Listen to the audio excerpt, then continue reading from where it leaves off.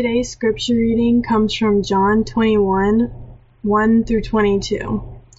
After this, Jesus revealed himself again to the disciples by the Sea of Tiberias, and he revealed himself in this way. Simon Peter, Thomas, called the twin, Nathanael of Cana in Galilee, the sons of Zebedee, and two others of his disciples were together. Simon Peter said to them, "I am going fishing." They said to him, "We will go with you." They went out and got into the boat, but that night they caught nothing. Just as the day was breaking, Jesus stood on the shore, yet the disciples did not know that it was Jesus. Jesus said to them, "Children, do you have any fish?" They answered him, "No." He said to them, "Cast the net on the right side of the boat, and you will find some." So they cast it, and now they were not able to haul it in because of the quantity of the fish. That disciple whom Jesus loved therefore said to Peter, "It is the Lord." When Simon Peter heard that it was the Lord, he put on his outer garment, for he was stripped for work, and he threw himself into the sea. The other disciples came in the boat, dragging the net full of fish, for they were not far from land, but about 100 yards far off.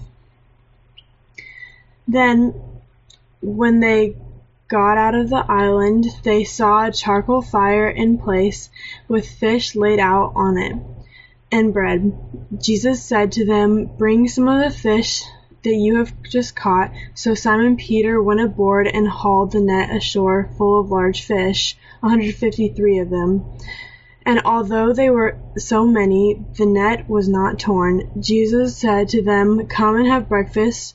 Now none of the disciples dared ask him, "Who are you?" They knew it was the Lord. Jesus came and took the bread and gave it to them, and so with the fish. This was now the third time that Jesus was revealed to the disciples after he was raised from the dead. When they had finished breakfast, Jesus said to Simon Peter, "Simon, son of John, do you love me more than these?" He said to him, "Yes, Lord, you know that I love you." He said to him, "Feed my lambs." He said to him a second time, "Simon, son of John, do you love me?" He said to him, "Yes, Lord, you know that I love you." He said to him, "Tend my sheep."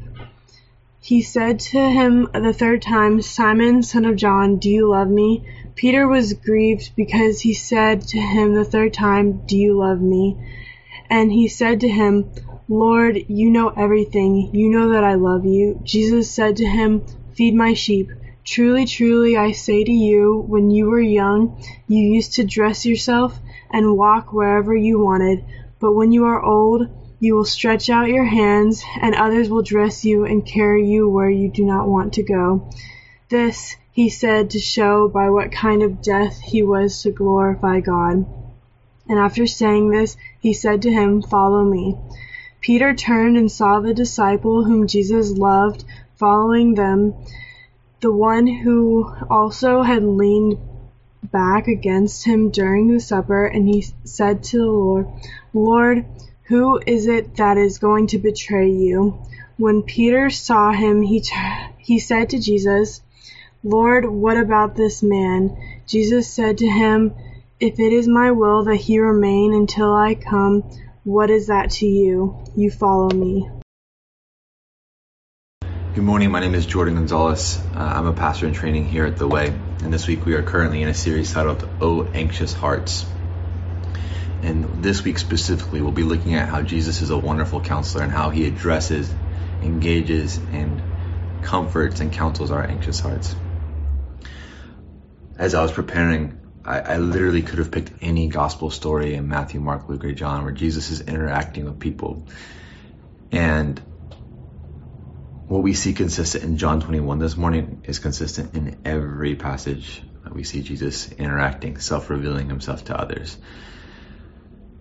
And it almost comes off as simple. If you read John 21 and think about it, how does this really engage our anxious hearts? I mean, the human heart and mind is so complex and nuanced, right? Saint Jerome, though, he wrote this, and I think it's so true of the Gospels, it's so true of the entire Scriptures, but it's true of our text this morning. Saint Jerome said, Jesus' self-revelation on earth in the Holy Scriptures is a pool that is deep enough for scholars to swim in without ever touching the bottom, yet shallow enough for children to wade in and not drown. And so I think a lot of times we can take scriptures and we can make it really simple and be like, don't be anxious, trust in Jesus. But what we actually see of Jesus in the text is there's so much depth. And I think Jesus addresses our anxious hearts in a way that brings such hope and peace. But we can also learn from Jesus on how to counsel our friends and family and others when they're anxious. So I think this series has been really timely. Anxiety is at an all-time high. There's a overheard in LA post that said, I finally feel normal. The anxiety of the rest of the world has caught up to mine. And a pandemic, racial unrest, the financial situation of our economy and individual bank accounts, the uncertainty of when will things be back to normal. There's distance learning. Some of you are so anxious about trying to figure out how to make this work. This wonky system that, learning on a screen all day and you spend most of your life anxious about giving your kids too much screen time anyway. And so there's a lot of anxiety right now. And I know as I've heard these sermons, it's helped me realize two things. One, that I'm actually way more anxious than I care to admit. And so it's helpful to think about what's causing my anxiety and what can I do about it. But two, it's also causing a lot of hope and a lot of peace in a time when I'm more anxious than normal. But here's the conversation that happens. So I hear the sermon on Sunday morning. I'm encouraged. My heart is lifted up. My head is lifted up. I experience that peace, and there's that joy from singing and worshiping with you, even though we're online. And then a few hours later, or a few days later, all the cares of the week, the work, deadlines, the pressures of getting everything done,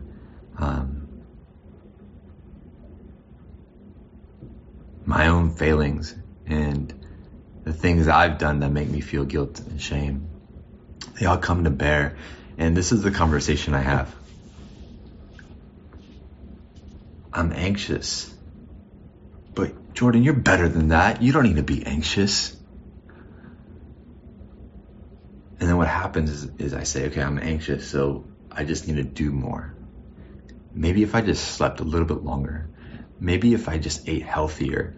Maybe if I just woke up earlier or put in a few more extra hours. Or maybe if I read my Bible more and pray, then I'll be less anxious. And so I go through these. I know I should not be anxious, but I shouldn't need this. I should trust in Jesus, but, and Christian or not, I think I take anxiety and I use it as a litmus test for how strong I am. And,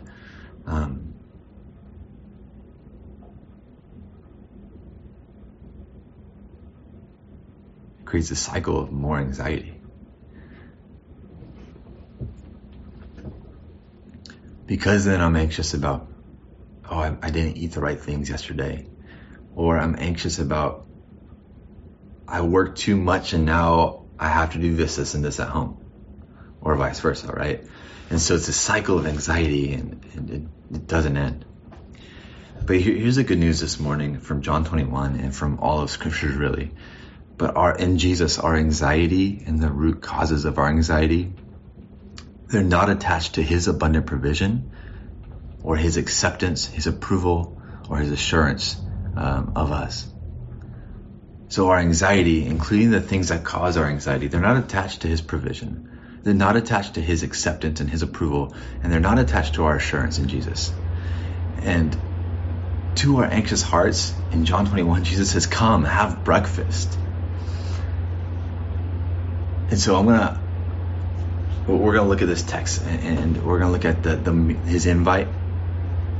the meal in the beginning of a new day. And I think our anxious hearts will find much encouragement and hope and even peace. And so first, let's look at the invite. So in John 21, Jesus appears to his disciples by the Sea of Tiberias. This is the third time he's appeared to them. And I always think of Jesus, like, I remember, I don't know if this was junior high or somewhere, but I heard a sermon or something, and I got this idea in Christianity that it was always like, if Jesus shows up in your room tomorrow night, what will he find? Or if Jesus sees you at school, what's he going to see? And there is this fear that, oh my gosh, Jesus is going to show up and he's going to get me. He's going to catch me in the act of something evil, and he's not going to be happy with me. So I have no idea where the idea came from, but I just remember hearing that, and it's probably my junior high youth pastor trying to scare me from looking at something inappropriate as a high school boy. But anyway, this is what I love about the text, and I can't think of I think of no text where Jesus doesn't show up in this way, but he always shows up when we're struggling. So in this text, they're fishing. These are expert fishermen, and they've caught nothing, and they're failing at something they're pretty proficient at. And so I always think like Jesus is going to show up under the steeple on Sunday morning during worship when my hands are raised. Or I think that he's going to show up once I have everything in order. Or if he shows up, I better have everything in order. And so that causes me a lot of anxiety a lot of times. But what we see in this text is that Jesus doesn't show up in the temple. He doesn't show up when the disciples are having a lot of success. He shows up in their struggle and their failure. And I think that's really beautiful. And so Jesus always shows up, and it's not in the steeple. It's often at your workplace or where these guys were working and catching fish. It's often where you don't expect it. And it's also often when you're struggling. And I think that's encouragement. And kind of going this idea where I always thought like Jesus is going to get me. When I read the Sermon on the Mount in different texts, I always thought like Jesus saying, do not be anxious. Do you not believe me? But I don't think that's his tone. And in John 21, there's one word that gives me that's not his tone. When Jesus shows up, he says, children. Hey children, do you have any fish?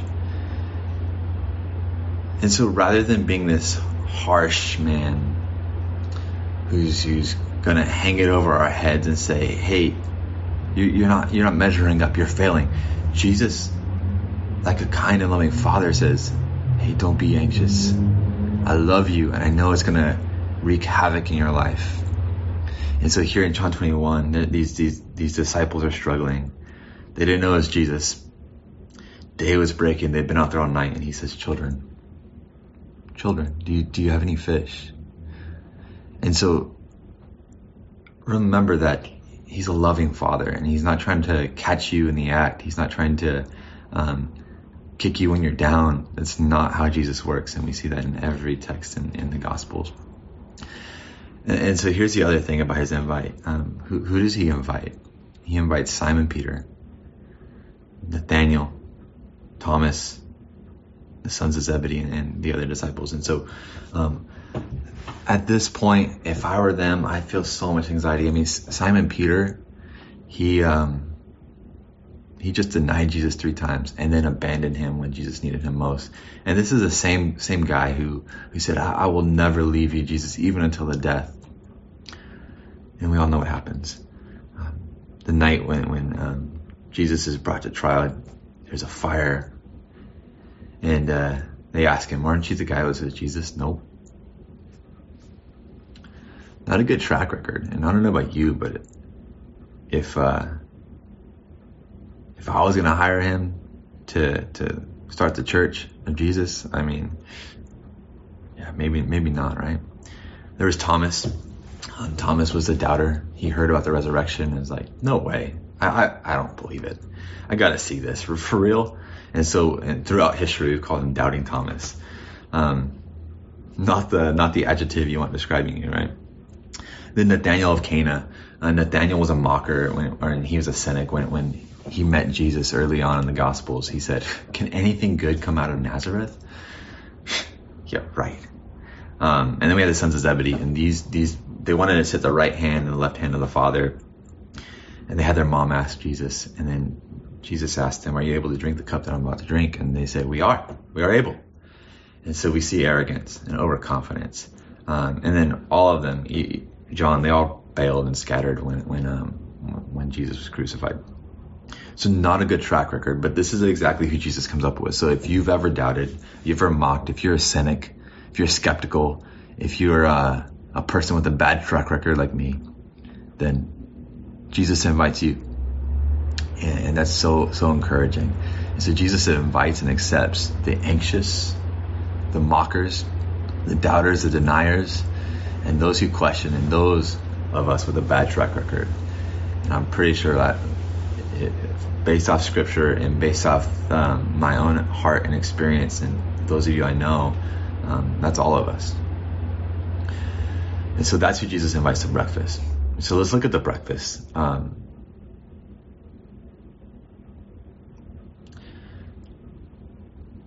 They answer Jesus' question, "No, we don't have any fish." And then he says, "Cast a net on the right side of the boat. You'll find some." So they do it, and they're not able to haul in all the fish they catch. And so the nets are full, the boat, literally boatloads of fish. And what happens is they immediately recognize, John says to Peter, "It's the Lord." That's the Lord. Because they couldn't see him probably. I mean, he's far off, and I don't think they had Zoom on their iPhones or anything like that, or maybe even telescopes that were that advanced. So they recognize, based off of his provision, that it's the Lord. And I think this is a really important lesson for us. We have these pro fishermen who are failing at something they're professionals at. And then Jesus shows up. And then they recognize him with his provision. And so here's a question that this brings for us this morning that I think is so important. Who controls what we think we can control? And I think this is important for our anxiety. So let me say it again. Who controls what we think we can control?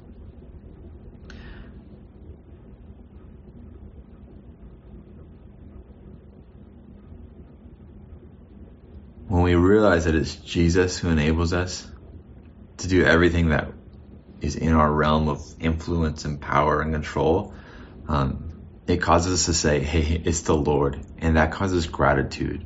And as we've looked at in this series, gratitude is one of the number one ways that we can start to quell that anxiety that we feel. When we're grateful to God, and this is not a over spiritualized gratitude. Like, they're not like, "Oh God, thank you for systematic theology. Thank you for the seminaries and the books." I mean, those things are great. And if we really thought about it, we would find gratitude from all the work that people have done around the Holy Scriptures.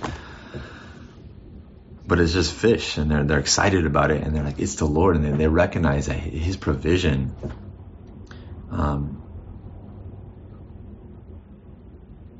they recognize him because of his provision. And so who is it that allowed you to wake up this morning? Who is it that allows these words to come out of my mouth right now? For those of us who are pretty well off, and we have good jobs, and we're employed right now, and a lot of times I think like, wow, I earned all this. Like, all the hours I put in, all the time, all the degrees I earned, I earned this. Like, I'm pretty amazing. And what I forget is that it's God who enabled me to do these things. It's God who put me in the home where I was able to grow up and experience the things I experienced. It was God who enabled me to think and to learn and to speak. It was God who enabled me to do the things that I think I can control. And I think that's so important for our anxiety. Because a lot of times when we're anxious, I mean, we start looking for things that we can control. But even those things, it's God who provided them. And I think that's so important. And so for our anxious hearts this morning, who's really in control? Like, who's in control of that last beat of your heart? It's not you or me. It's the Lord. It's the Lord. And that should cause us great gratitude. And I love that after this, when they get off onto the shore, they're dragging the nets, and they saw a charcoal fire in place with fish laid out on it and bread. And then Jesus says to them something really cool. He says, bring some of the fish that you've just caught. And so he provides the fish, but then he invites them to bring it, and he invites them to partake, and he gives them credit for catching the fish, which is so beautiful. And so even though he's the one who enables all of the things that we can do, he enables us to breathe and live and work and do a lot of really cool things, he still gives us credit.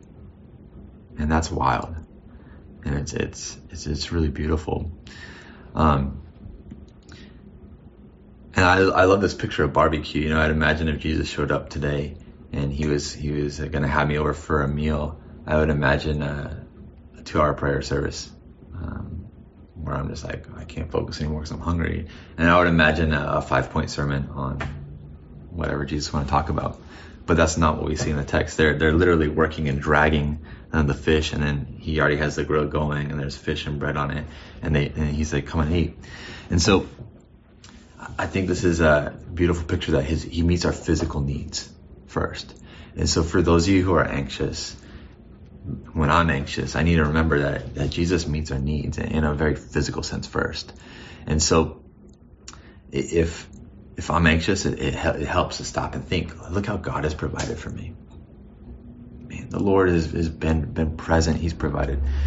But if your friend's anxious, if others are anxious, usually what I do is I take on the anxiety of my friend, and then I become anxious that they're anxious, and it's this ugly cycle. But what if I just learn from my Heavenly Father and said, okay, I'm going to provide for their physical needs. What do they need right now? How much better my friends would be, how much better my family would be off if I just stopped and thought like that, right? And I think this is an embodiment of Jesus' sermon. So Jesus does preach, do not be anxious. And we see that in Luke 12. It's in the e-bulletin for you. But Jesus embodies what he preaches. And this is an embodiment here, this meal, fish cooking the bread. And it's an embodiment of consider the ravens. They neither sow nor reap. They have neither storehouse nor barn. And yet God feeds them. Of how much more value are you than the birds?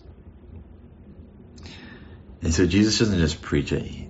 That's how he always interacts with us. And he provides in a very physical sense. And he says, come have breakfast. And he took the bread and gave it to them and the fish. And I imagine smiles and laughter. And I imagine Jesus showing them his grilling techniques and how he got this charcoal fire together. And there was probably some pretty amazing fish and probably some pretty stellar bread. Which is an interesting meal. I mean, all throughout scriptures, we see this idea of bread and fish. And I can't help but think that the disciples were reminded of when Jesus fed the 5,000 or when he fed the 4,000. And it's funny because over and over and over again throughout the scriptures, there's this worry about what are we going to eat? And there's this anxiety around it. Wait, there's only 2 bread, or there's only a little bit of bread and only a little bit of fish. How are we going to feed these people? And then even after that, after Jesus fed the 5,000, 4,000, there's this one scene in the Gospels where they're on this boat and Jesus says, hey, beware the leaven of the Pharisees. And they're like, is he talking about bread? We forgot to bring the bread. Where's the bread? Did you bring? And so over and over and over again, we see this idea of bread and fish and in God's provision. And even in the Old Testament, the bread from heaven, the manna that God provided for Moses and his people. And so it's this beautiful picture that God provides, and he provides in a very physical way. But still, over and over and over again, our anxious hearts and minds forget. And we're prone to forget.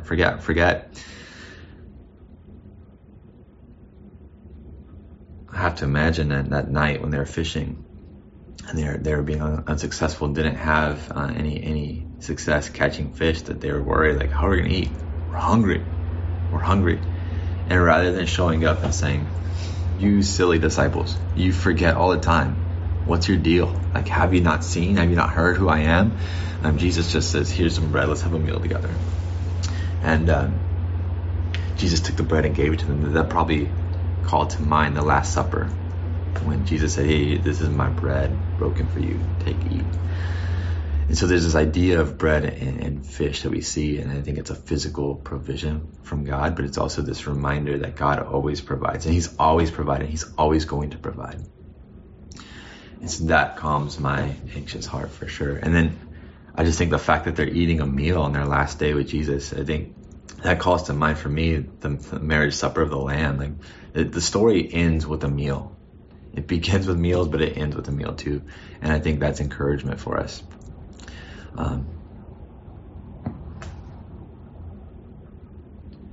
So after breakfast, we see the beginning of a new day. We see Jesus and Peter. So it says, when they had finished breakfast, Jesus said to Simon Peter, Simon, son of John, do you love me more than these? And he repeats it 3 times. He says, feed my lambs, tend my sheep, feed my sheep. And so I've heard different people talk about what those little phrases meant. And but for our anxious hearts this morning, I think there's some really beautiful truths here. So this is the undoing of Peter's wrongdoing, or the undoing of Peter's denial and the renewal of his call. And if I were Peter, when Jesus looked over to me after eating and said, hey, Simon, my anxiety is going to flare up. What's he going to say to me? This is it. I know it. He's going to say, I told you so. I told you would deny me. He doesn't say that though. He says, Simon, son of John. There's been a lot of talk about why did he Simon, son of John, but I think it's really beautiful because the first time you met him, that's who Simon was. So this is almost like this restart. It's a new day for Peter, and Jesus is starting fresh with him, and he's restoring him, and he's undoing Peter's denial. And so he repeats it the third time, Simon, son of John, do you love me? And Peter was grieved because he said to him a third time, do you love me? And he said, Lord, you know everything. You know that I love you, Jesus said to him. So I think there's a couple of things for us that's so important here. Jesus says in the very first words he said to Peter, he says it again right here. He says, follow me. And so in some sense, this is a reversal of everything that Peter's done. And they're starting over again. But on a second sense, I think it's interesting that he repeats the phrases and he repeats the questions over and over again. Or 3 times. 3 times is really appropriate for Peter. But I think repeating, Lord, I love you. Lord, I love you. Yeah, I love you. And Jesus calling him, feed my lambs, tend my sheep, feed my lambs. There's something that happens when the truth is repeated over and over again. As we looked at earlier in this sermon series, when we speak the truth to our hearts over and over again, we begin to believe those truths. And so I have to imagine as Jesus repeated this question over and over, it wasn't him hanging over Peter's head and like, I told you, like, you need to tell me 3 times to prove it to me. No, I think it was, hey, you need to hear this over and over again. What's true? What's true, Peter? And it wasn't, do you love me? Yeah, Lord, I messed up. I know I shouldn't have. No, he's like, I love you. I love you. And it grieves his heart. There was this one instance where I was asked to do communion last minute, and I love it and I miss it, where I just look into your eyes and I get to say the words of Jesus to you. And I had a hellish week, and I was asked last minute to fill in, and so I said yeah, and I'm there holding the elements, and I'm looking into many of your eyes probably and saying, taste and see that the Lord is good. And Jesus, you have forgiveness. Taste and see that the Lord is good. And Jesus, you have forgiveness. And I would say your names and over again. And what happened was, the more I repeated it, the more my heart was lifted up, and the more I started to believe and understand the goodness of God. And so it's interesting when we repeat and speak the truth to ourselves over and over again, our hearts begin to believe, and our anxiety is quelled. And we know when Jesus was true of us. And so that's one of the important things that we need to take away from this text. Like, Jesus isn't scolding Peter. He's rebuking him lovingly, but by reminding him what's true. And in Jesus, what's true is that Peter's loved, and Peter loves Jesus. And yes, he's failed, but God's calling him. And what Peter has done doesn't change that. And so I think that's really, really beautiful. That he repeats it, but then also that Jesus uses him still. I mean, we always think that if Jesus is going to use me, I have to be perfect. If Jesus is going to use me to do this, this, and this, then I have to make sure I have a great week. Even preaching, I had that kind of mindset. Like, I can't mess it up this week. I have to live what I preach. But the truth is, if you talk to Carrie and you spent time around me this week, you know that I miserably fail at this. And I was anxious, and I was mean at moments, and I need to hear over and over again who I am in Christ. And I think so do you. And that's going to quell our anxiety for sure. And then after this repetition of feed my sheep, Jesus says, truly, truly, I say to you, when you were young, you used to dress yourself and walk wherever you wanted. But when you are old, you will stretch out your hands. Another will dress you and carry you where you do not want to go. And John says this, he said, to show by what kind of death he was to glorify God. And so I think on one hand, it's kind of weird. Jesus is like, hey, you're going to die. And I think only someone who's died and risen again can say that to you with confidence. Like, hey, you're going to die a pretty ugly death, and it's going to suck. But it's going to glorify me. And so I think the beautiful part is Peter early on in Jesus' ministry said, I will never leave you. I'm going to even to the death. Well, this is Jesus saying to him, that's going to be true. You are going to finish well, Peter. You're going to finish in a way that brings me glory and honor. And it's assurance. And so I'm going to use you. Yeah, I'm not even thinking about those things right there. Like, you're going to be used to feed my sheep. And you're going to die a death that honors and glorifies me. And then he says, follow me. And so he ends with what he began with. Follow me, Peter. And you would think that at this point, Peter would be like, okay, wow, this is awesome. Like, I'm going to follow you. But he immediately was like, what about this guy? And he points to John. And I love what Jesus says, what is it to you? What is it to you if he's around until he remains until I return? And he's like, you follow me. And so I love this because on one hand, you would think, okay, that's where Peter got it. And then from this point forward, he was perfect. And he was the saint that we all know and read about. And just, we always say, that's Peter. I can't do what Peter did. No, but immediately after Jesus calls him again and gives him this new call and starts over with him, he's looking at other people. And I think that's a great cause of much anxiety for a lot of us. And to us, Jesus said, don't look to other people. Look to me. Follow me. And so for our own hearts and also for those around us when we're struggling with anxiety and we're looking to other people and that's causing anxiety, a good thing for us to encourage our hearts and others to do is say, hey, don't look at them. What's going on with you? Now, this all sounds pretty good, but how can this be? So Jesus shows up at our worst moments. He invites us, bad track records and all. He provides for us in abundance. He approves and accepts the work and even the provision he's enabled us to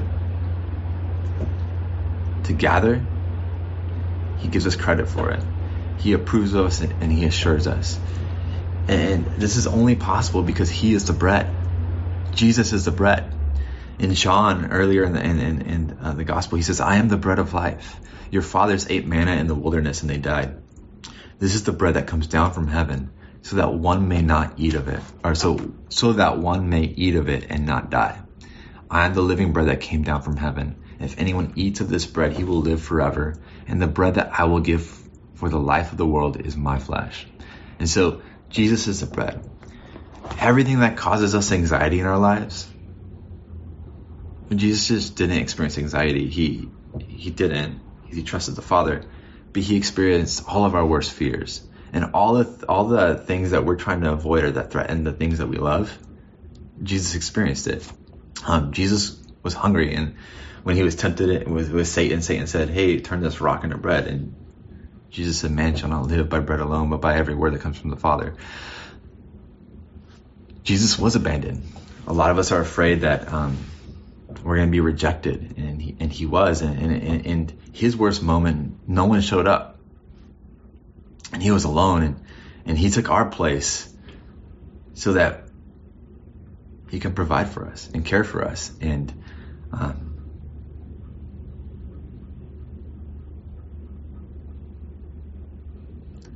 so that even though we die, we're going to live.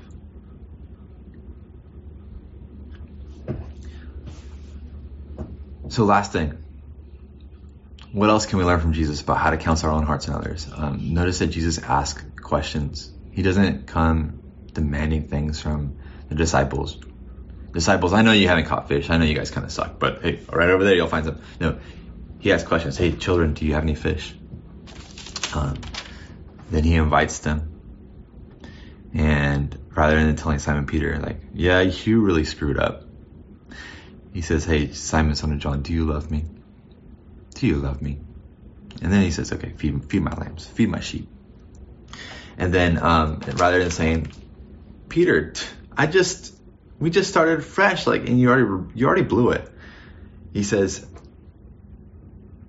Peter, what is it? What is it to you? You follow me. And so I think we can ask questions and actually listen. When we're struggling, others struggling, what are the physical needs that can be met? And then reminding those around us or ourselves what's true of us in Jesus. And then whenever we're looking to other people and that's causing us anxiety, we need to remember and remind others that might be struggling to stop looking to other people. And I think we'll find encouragement. I think we'll find hope and peace. And so to our anxious hearts this morning, our anxiety in Jesus, our anxiety is not attached to his provision, his acceptance, his approval, or our assurance. And he says to us, come and have breakfast. Let me pray for us. And Jesus, you are the bread. And if we eat of any other thing, we will be anxious, distraught, downtrodden, discouraged. So I ask by your Spirit that you would enable us to eat from you, that we would come to you with our hunger, and that you would satisfy us. That you would satisfy us in the morning. And we thank you that you do not hang over our heads the things we've done, but in Jesus you forgive us. And you're making everything new.